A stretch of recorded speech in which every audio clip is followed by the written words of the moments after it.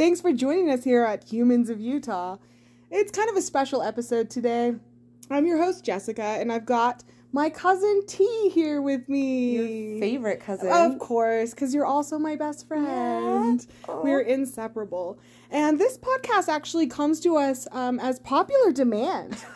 Last week, we were getting mani-pedis at the salon, and we were talking about what you'll soon come to know about the situation. And when we went back to the salon this week, we actually had someone ask us what became of this situation. We're disappointed to know that it hadn't quite happened yet.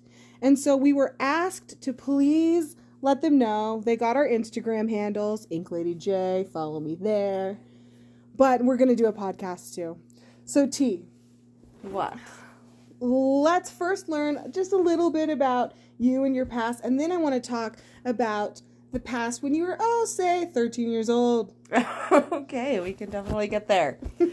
So, born in 81, Utah girl, born and bred, mom to two amazing teenagers. They really are amazing. They really are. They're kind of fantastic. I know. But, that's really kind of me in a nutshell. Software sales, kind of what I do. And you excel at it. I do. We'll have to do another podcast on that. About how great I am. I know. Well, how great you are. And that story. You know the story I'm talking about. Oh, that story. Tara has done things that we only dream of. But that is neither here nor there. Yes, and Jessica loves to encourage my bad behavior. Bad is relative. It's a relative term. True. All right, so let's get down to the story. Okay, I believe it all begins when you're a teenager. Will you tell us about who you met and how? Yes. So, when I was about 13 years old, I was friends with a girl named Nikki who lived at the end of the street on the corner. And the corner across from her house was our other friend, Nina. Well, one evening, it was summertime. We were all just hanging out at Nina's house. Mm-hmm. And a couple of her friends came by, and Nina was a couple years older than I was, and so she introduced me to these friends. Tara was always mature for her age. I guess that's true. Well, in the story, we'll come to see you. I guess so. But so two male friends, S and M. Okay. Oh, interesting. Right.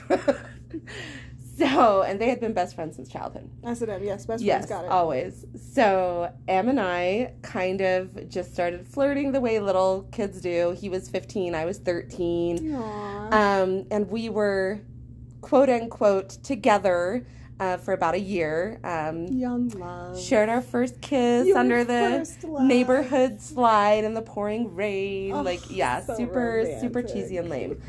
So then we broke up after a year because obviously we're kids. And then about a year later, I was a band geek in high school. Of course, and I was in the marching band. And that summer, S was dating a girl named, we'll call her R. Okay. And she and I became friends at band camp that summer. No flutes were involved. And then M and S would come pick her up a lot.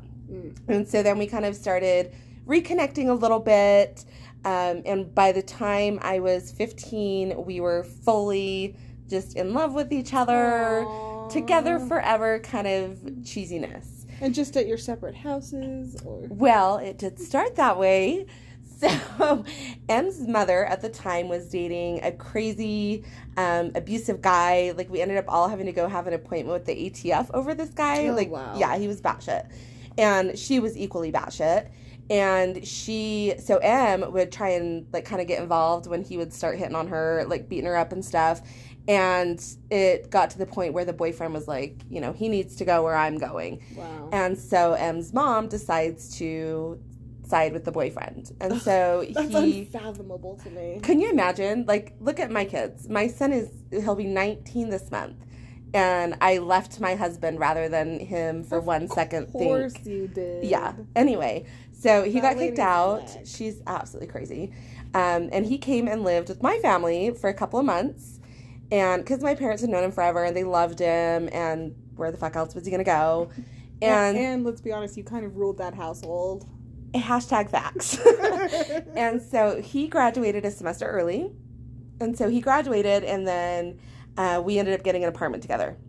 So I was 15. It was probably like 6 months before I turned 16 that we moved in together in our own little 1-bedroom apartment. And I was in high school, so I went to school all day and then had an internship at an interior design place in the evenings. And then he would work all day and went to school at UVSC, it was called back then, in the evenings. And then we would just come home and have our little happy life. I don't know, it was super sweet. Wow, such responsible teenagers. Right. And then I went to Europe that summer, and I came home. I got home 1 week before my 16th birthday, and he took me up to Canyon Glen Park, and it was all rainy. Again, the rain, Aww. it's like a theme here. And we were like walking around, and then he acts all stupid about this, like a cinder block. I don't know how to explain it. It was almost like a patio, like some random square patio. Okay. Anyway. Like a concrete gazebo. Yeah, but nothing cute about it, just the concrete. Okay. And so he stops there, and I'm like, what is this idiot doing? And it was because it was the only place he could get down on one knee and get wet but not muddy. And he got down on one knee and proposed. Aww. So yeah, we were super cute. And then about halfway through my senior year in high school, things just kind of, I mean, we just stupid teenager stuff, you know. He'd get jealous, I'd get jealous. I always thought we were just kind of like taking a break. Mm-hmm. And then he met some random hoe on, well, she wasn't a hoe, I'm sure she's lovely, on social media, whatever it was back then, probably MySpace. Right. And ended up marrying her, you know, a few months later. It's and probably hot or not. Right. No, I don't think that existed yet. That's how old I am. Oh, wow. Yeah. I remember that being around the same time as MySpace, but I'm a few years in. I don't know. Maybe it wasn't even MySpace. I don't know how the hell he met her. Who cares? But, right. But he married her. He was married for about a decade, had a few kids, got divorced, got remarried. I mean, same thing here. Was married twice, had 2 kids, and then left my husband in June. And so we've always kept in contact with each other, just, you know, every 5 years or so. How are you? How's the family? You know, I'm still keep in contact with his family. His dad always likes all of my Facebook posts, no matter how dumb they are. Yeah, they're super cute. I love his dad. And then he joined the Army shortly after getting married and has been stationed all over the country. Right now he's stationed in Washington. And he goes all over the world doing trainings, but he's never been back to Utah in 23 years. And, well, actually, I guess it's been 20 years for him. Okay. And so we haven't seen each other in 23 years. And he will be in Utah starting tomorrow for 2 weeks, conducting a training for the soldiers out here. That's so crazy. So, it's been so long. He reached out to let me know. I mean, we'd already been communicating, obviously, but he let me know he'd been in Palau for a while or something. And when he got back, he let me know that they were sending him to Dugway. And so I've known for, I don't know, a while now, I guess like a month and a half, that he was coming out this way. And we planned on seeing each other, but now it's just getting really, really real. And I'm scared. And I don't know if I should go through with it. Ugh. And so at the salon today, we were all adamantly just almost choking T and saying, go, you have to go. We're in favor of you going. You'll never forgive yourself if you don't. Right. If you don't go, I'll murder you. Right. But I also just got my brows done yesterday. Okay, inconsequential. So these bitches, I had to get a full reshape and a color correct because I was wearing 20-year-old brows on my face. And so they look horrific. Beautiful. They really do. You warned him about it beforehand, and I don't even think you needed to warn him. So now he's going to be expecting you to walk in with, like, big, Sharpie, black block brows, and you're going to walk in looking gorgeous with those beautiful new brows. Beautiful new orange brows. They're not orange. You think they're orange. They just look light. They look lighter, that's all. They're beautiful, inconsequential. Next, what's your next qualm? My next qualm is, so what if I see him and spend time with him and all the old feels feel not so old anymore? Am I in a place in my life right now to A, either open up to that, or B, walk away from it unscathed? Interesting. Dun, dun, dun. And that's where the risk comes into play. Absolutely. And is it worth the risk? Is it worth the risk? And I personally think it's worth the risk, but I'm also an outsider on it. I do feel now that we're older, we're able to handle breakups a lot better. We're able, like you said earlier, we're able to handle them more logically now. Very true. So I feel like I'd lean more toward the unscathed side if it didn't work out. But if it did work out, T, that's your first love. That is my first love. And you also don't even have to project it so far in the future. You could just take it a little bit as it comes and see what you're interested in and what you want to do. I guess you're right. So I guess the question is, dear readers, or dear listeners.